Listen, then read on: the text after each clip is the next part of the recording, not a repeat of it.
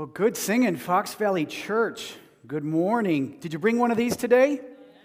If you have your Bible or a Bible app, let me just urge you to open up to Romans chapter 6. And as you are going there, man, we missed you guys. We missed you guys. It is great to be back. For those of you who don't know me, Fox Valley Church is my home church. And when we first stumbled into Fox Valley Church, I don't know, maybe back in like 1992, 93, I was young and reformed. And now I'm just reformed. When we first walked into Fox Valley Church, I was ruggedly handsome, and now I'm just rugged. Is that fair, George Kelly? Is that fair? I mean, when I came in, I didn't just have hair. You know what I mean? Like I had a coif. And now, let's just say I'm not spending a lot of money on product these days, right? When I first came to Fox Valley Church, I wrestled with sin. And you know what? I still wrestle with sin. On a daily basis, my heart sings, "Oh, to grace, how great a debtor daily I'm constrained to be." Martin Luther said it this way: when our Lord and Master Jesus Christ said, "Repent," he intended that the entire life of believers should be repentance. I have a lot that I need to repent of on a daily basis.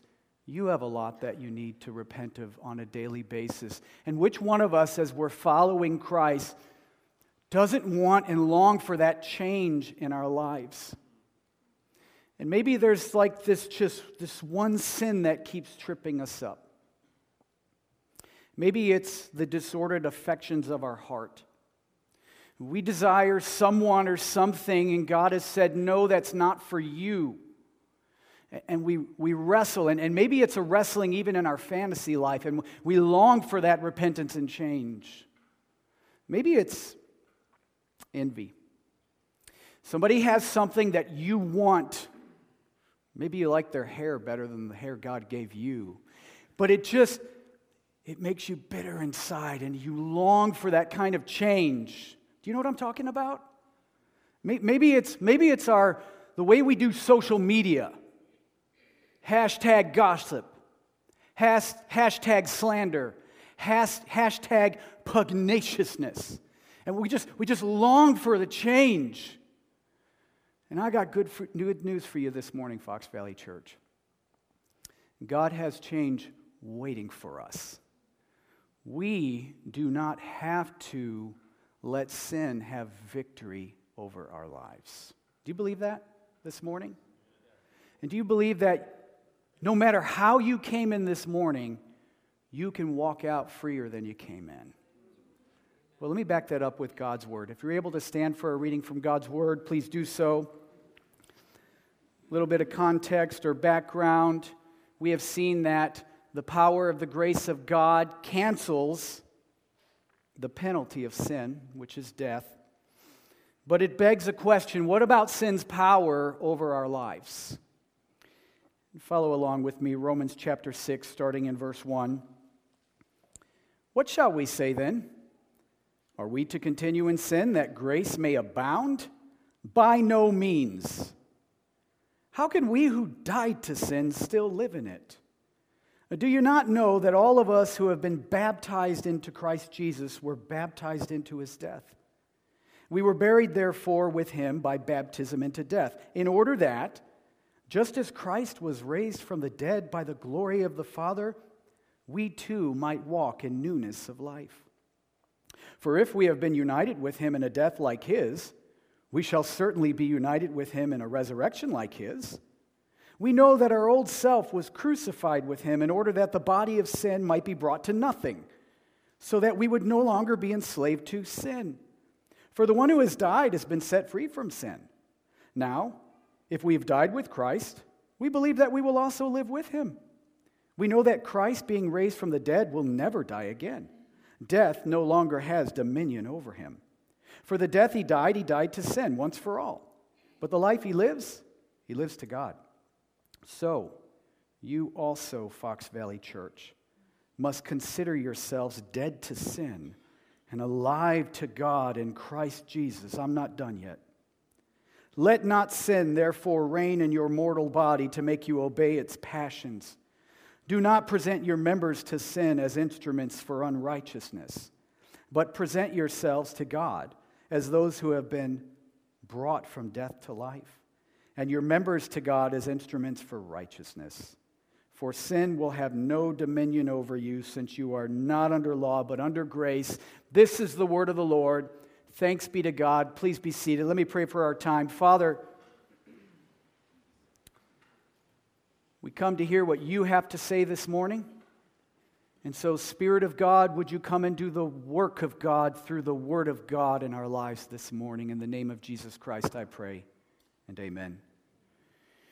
Well, this passage is really wrestling with one big question, which is this: can a justified person, that is, a person who has been declared righteous by faith alone in Jesus Christ, can a justified person continue to live the way they lived before Jesus? That's the question. And the way that I want to sort of answer that question is by looking at two big, hairy questions that the Apostle Paul raises for us. And so let's get it. Here's the first one. The big, hairy question of grace. Do you see that in verse 1? In other words, shall we sin that grace may increase? And one thing as we're sort of moving into this passage today is like, well, where's this question coming from, Paul? And it's coming from the back end of chapter 5 in verse 20. In fact, let me read it for you. In chapter 5, verse 20, Paul says, now the law came in to increase the trespass, but where sin increased, grace abounded all the more. So do you see where he's getting this answer? Like, if my sin brought and multiplied super grace, why not just keep on sinning? And so that's the big hairy question that he's wrestling with this morning. And the short answer is this: no way. Meganoita. We are dead to sin. Now, I don't know about you guys, but when I read the Apostle Paul, there's a get it, got it good thing going on in my mind. So I read this stuff, but it's so thick and so rich. Okay, I'm dead to sin. Get it. Got it? Not really. Because this is Paul. And I don't know if you read a lot of Paul, but Paul will hurt your brain. Isn't that true when you're reading through Romans? Like, oh, this stuff is so good, but my brain hurts. God will hurt your brain to help your heart. And that's what's kind of happening here in this passage of this morning. So we need to pull back and wrestle with the question, okay, dead to sin. Get it, got it, but what does it mean to be dead to sin? Well, sometimes it's helpful to talk about what it doesn't mean first. What it does not mean is that you and I will no longer want to sin. In fact, in a couple of weeks, Pastor Tom's going to be taking you guys on a tour of Romans chapter 7, and you're going to see that the struggle is real in the life of the Apostle Paul. So being dead to sin cannot mean that you no longer want to sin. Being dead to sin does not mean that Christians ought not to sin, which is, duh, like a Captain Obvious, right? Of course not. But what does it mean? Well, I think when Paul is talking about sin here, he's not just talking about individual acts of sin, but he's talking about sin as a power or a ruler that seeks to dominate you and I in our Christian life. How do I know that? Because elsewhere in chapter 5, he uses reigning or dominance language. Sin reigns or rules over us. I'm just saying it this way. When Paul says we are dead to sin, what he's really saying is that sin is no longer the boss of you. And sin is no longer the boss of myself. But this begs a question. Like, when did this happen? Because we're still wrestling with sin in the Christian life. And that's where he goes from verses 3 down. Let me just read it for you. Do you not know that all of us who have been baptized into Christ Jesus were baptized into his death? Full stop. That's when it happened. And when he says, do you not know all of us who have been baptized, he's not thinking about Christians who have been baptized and Christians who have not been baptized. Because in the New Testament, it's unthinkable that a Christian wouldn't get baptized. So in other words, he's talking about, as Pastor Tom says, my pastor, all y'all, right? Every Christian, every believer died when Jesus died in a certain way. This baptism signifies a dying with Jesus, and when you are pulled up out of the water, it signifies being raised to life with Jesus. So what Paul is saying is that we are dead to sin because Jesus' death, in some mysterious way before God, has become our death. And to what end? I'm glad you asked. Look at verse 4. We were buried, therefore, with him by baptism into death, in order that. If you're awake this morning, look at your neighbor and say, in order that. That's purpose. That's a purpose statement. In order that, just as Christ was raised from the dead by the glory of God, we too might walk in newness of life. So what's the purpose of this? It's a new life and a new reality for us this morning. And notice what happens next in the passage. Because Jesus' death is our death, we live with a new reality. And so what Paul's going to do now is he's going to take us through some implications and then some imperatives. Let's look at some implications starting in verse 6. Here's an implication. We know that our old self was crucified with him in order that the body of sin might be brought to nothing or done away with, so that we would no longer be enslaved to sin. So what's Paul talking about? This is one of those places where my brain is starting to hurt a little bit.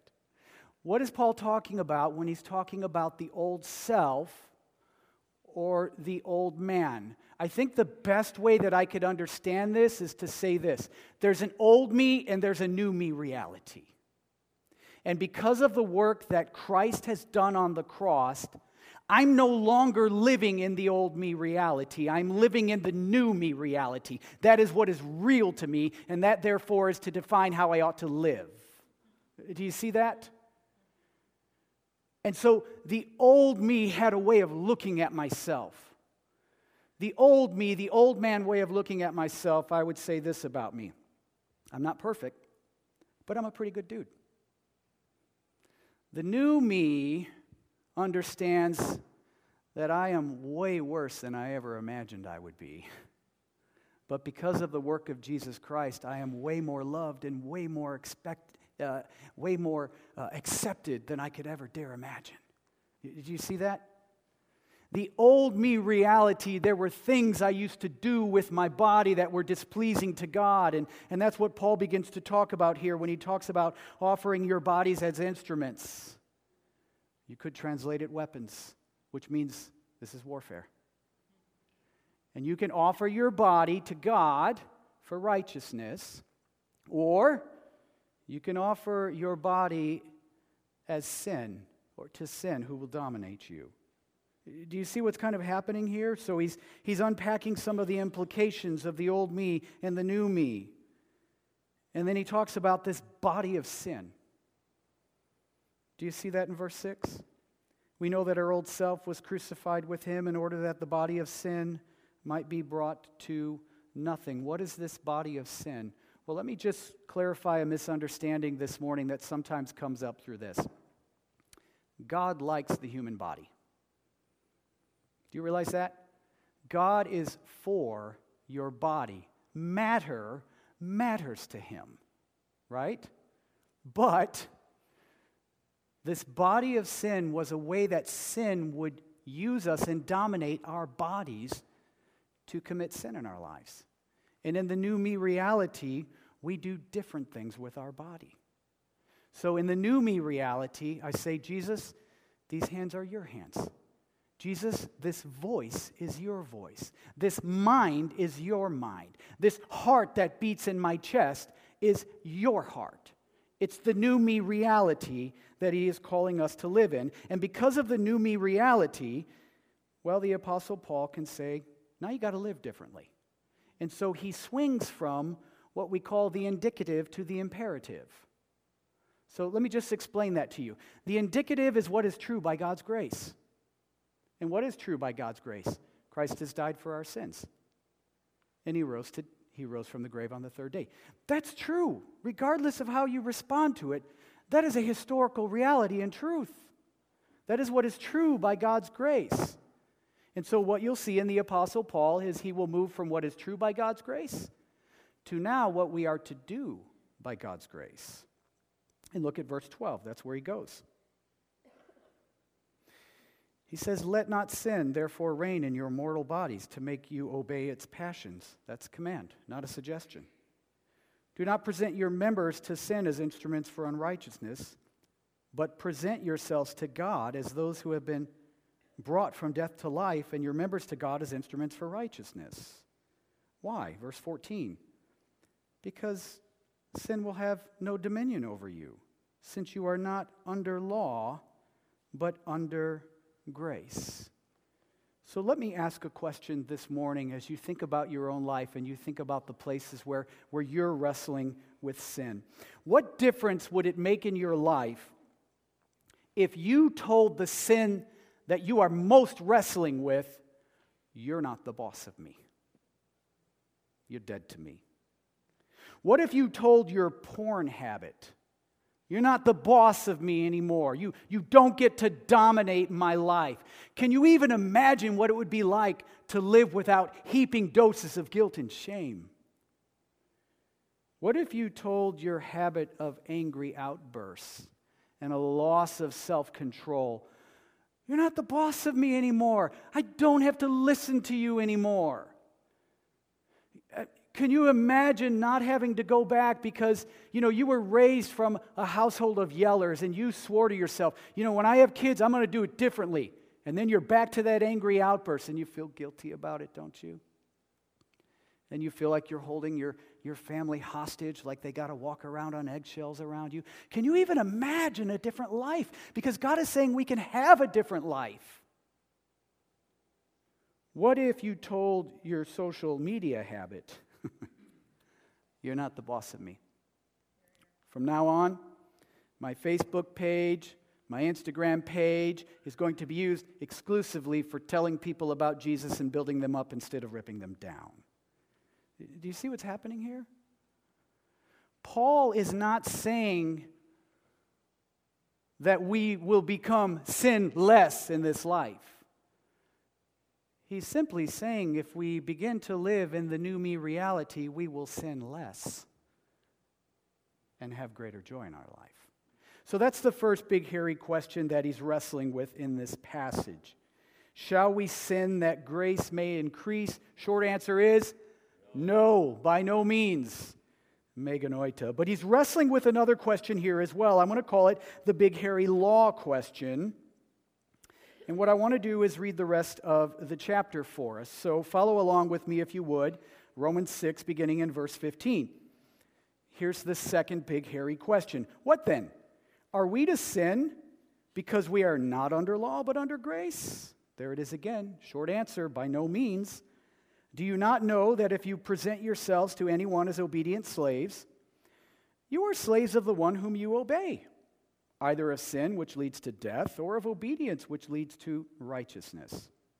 But thanks be to God that you who were once slaves of sin have become obedient from the heart to the standard of teaching to which you were committed.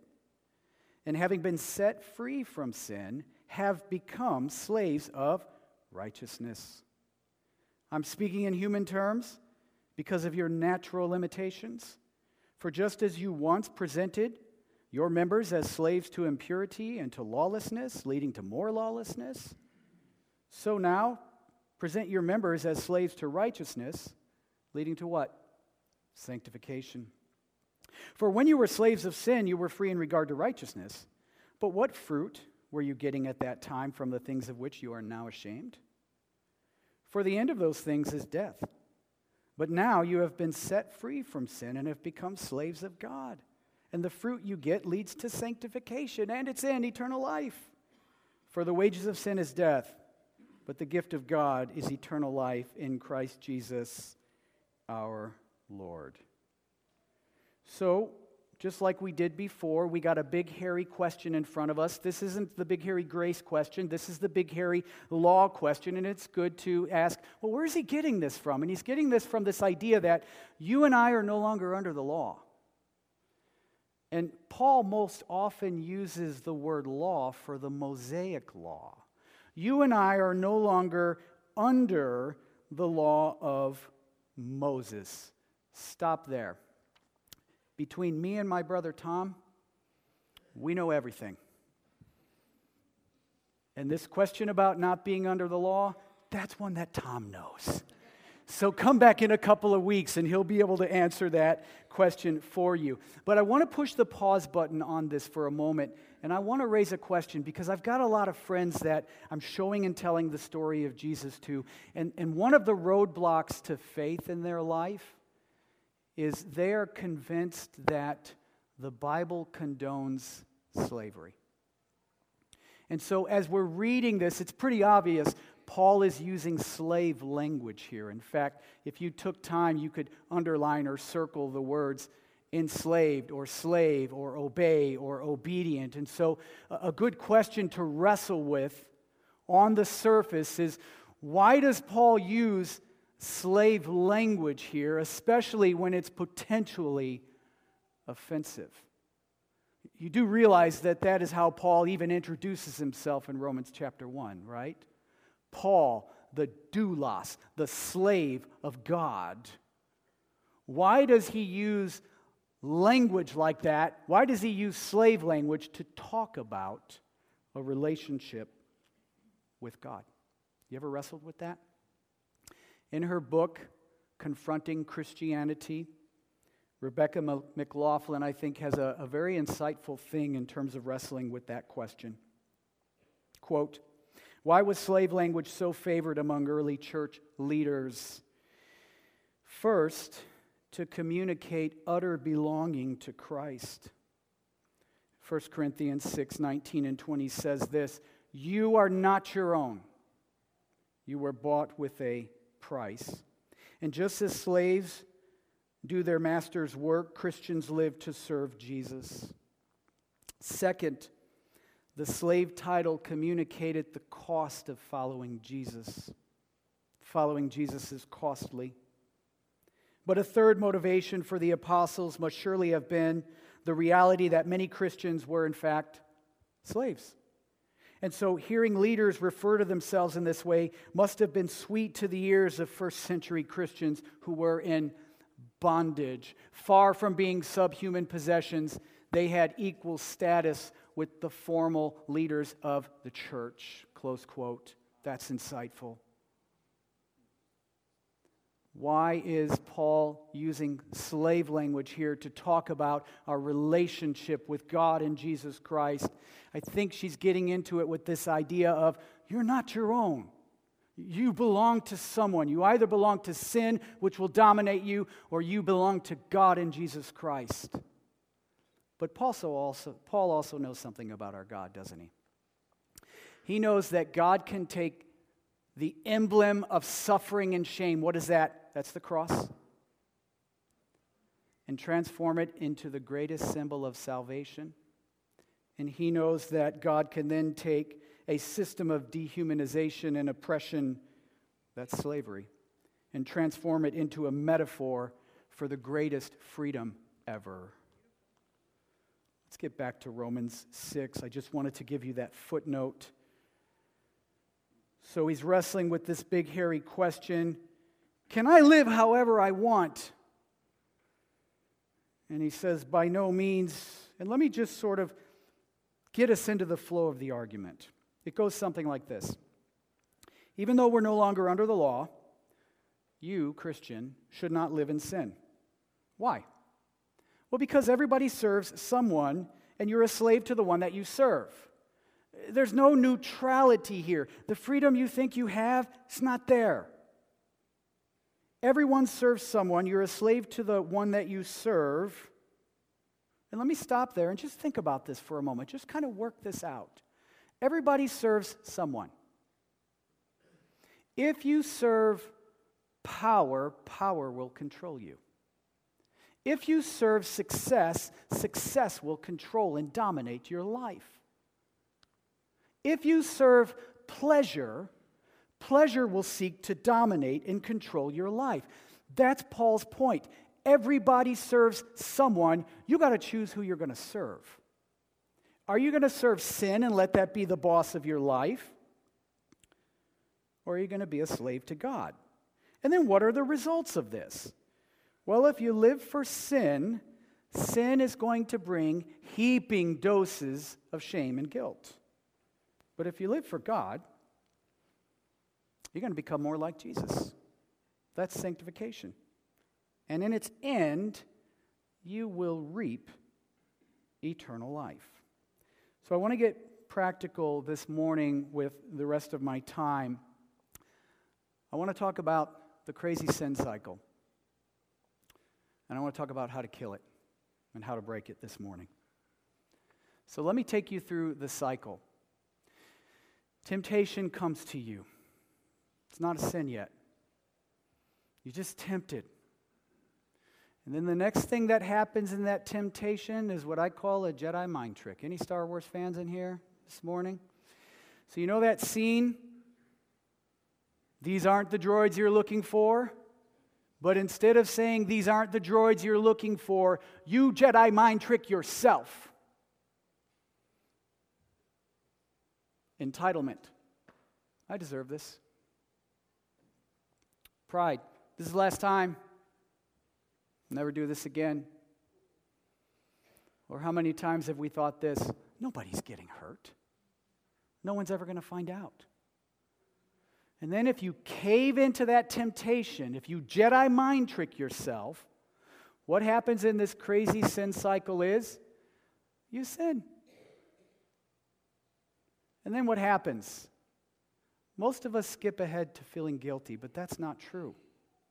You know what happens? Short-term pleasure. Isn't that what the power of sin is?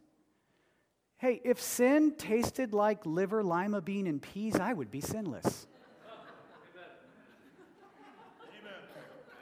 But the power of sin is pleasure, and it delivers it to you in short-term doses. And then after that comes heaping doses of guilt and shame. God, I can't believe I did that. Or, again. And then what comes next? Very often, instead of going before God and confessing your sin, or instead of going to a brother or sister that you trust and letting them know what happens, you go into hiding and isolation. You think, I can't go to God right now. I told him I would never do it again, and I did it again. And so you sit in hiding and isolation for a good long while. Psalm 32, you can check it out. And then what happens? A temporary form of repentance. There's no plucking out. There's no drastic measures taken over the sin that defeated you, even though it doesn't have to be the boss of your life anymore. And then you have a period where you're free from that and life is good again until temptation comes again. Isn't that true? Is this just my life or is this yours as well, right? We just get this cycle that we go through. So I want to get real practical this morning. How do we break that? How do we kill sin before it kills us? That's John Owen. John Owen, the great Puritan, said this: be killing sin or sin will be killing you. Let me give us some practical places. And you know where you got to break that cycle? Between the temptation and the Jedi mind trick. That's where you got to break the cycle. So let me just give a couple of very practical things as I bring this message to a close. How do you kill sin? Number one, get honest with yourself. What kind of honesty am I talking about? I mean like brutal honesty. Don't say you hate your sin if you're loving it. A good question to get honest with yourself, because we can be self-deceived, is to say, how is this sin serving me? How is this sin functioning as a Jesus substitute in my life? What pleasure is it offering me on the short term? And then reckon yourself dead to sin as the boss of you and alive to Jesus Christ. But get honest. Do you really want to kill it? Can you even imagine your life without it? Get brutally honest with yourself. Step number 2, get brutally honest with God. He knows already, doesn't he? And maybe the place of starting is, God, I love this way too much than I should. And God, I love this right now more than I love you. Oh, God, help me and change me. And then trust God, right? Come to God as a sinner. That's confession. Lay it out before Him and trust Him. He is faithful and righteous to forgive you. 1 John chapter 1, verse 9. There is therefore now no condemnation for those who have put their trust in Jesus Christ. Romans 8:1. That's the new me reality of you. Sin does not have to be the boss of you. How about this one? Psalm 51, verse 10. Oh God, create in me a clean heart. You think He won't answer that prayer? He longs to answer that prayer. Step 1, get honest with yourself. Step 2, get brutally honest before God. Step 3, trust God. Step 4, it's time to act. The Bible just calls it repentance. Are there things that need to be plucked out of your life?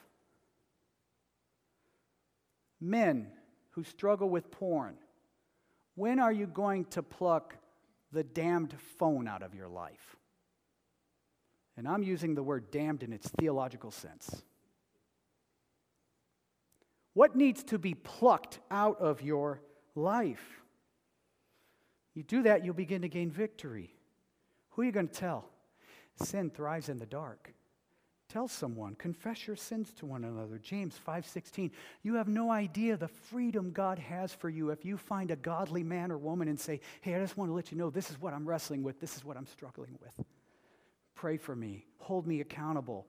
They will. And then, you know what? Enjoy your relationship with God. The ordinances of the Lord are sure and altogether righteousness. By them is your servant warned, and in keeping them, there is great reward. There is great reward for you. So let me pull this message together. Everybody serving someone. And then did you notice how it ends? Everyone goes somewhere forever. Let me say that again. Everyone goes somewhere forever. The life you're living right now, the decisions you're making right now, has you on an eternal trajectory that starts in this world and carries you over into the next world. Everyone goes somewhere forever. Romans 6:23, the wages of sin is death. But the gift of God, eternal life. Those are the two destinations. And if you're going to let sin be the boss of you and dominate you, let me just tell you, death always pays his wages in full. But there is the gift of God that leads to eternal life. And I want to say this as I close. If you have never put your trust in Jesus Christ, if you have never gone before God and say, God, I've really blown it like my whole life. I am trusting that Jesus on the cross paid the penalty for my sin to free me from the power of death, that his death is my death, that his resurrection is the defeat of my death. One day I'm going to dance on my grave. If you've never put your trust in Jesus Christ for the forgiveness of your sins, like, what are you waiting for? You can walk out today freer than when you walked in. So as the band is coming up, let me pray. Father God, do what only you can do. You compare your word to the rains that fall down, and they don't return empty-handed, God. They water the earth and replenish it and bring fruit. So, Father, I pray for those of us who are wrestling with sin, God. And thank you that we're waging war against it. God, help us if we don't. I pray, God, that we would consider ourselves dead to sin, that we would walk in a new life and in a new freedom. God, I pray for those who are here today and maybe they wonder if you're real and if this is true. I pray, God, that you would make yourself real to them. I pray, God, that they would bow their hearts even with the sound of my voice. Say, I believe. Jesus, you take all of my sins and I'll take all of your righteousness. You take all of my death. I'll take all of your life. And I will pick up my cross and follow you. Father, let us walk out as we sing today, freer people than we walked in. In the name of Jesus Christ, I pray.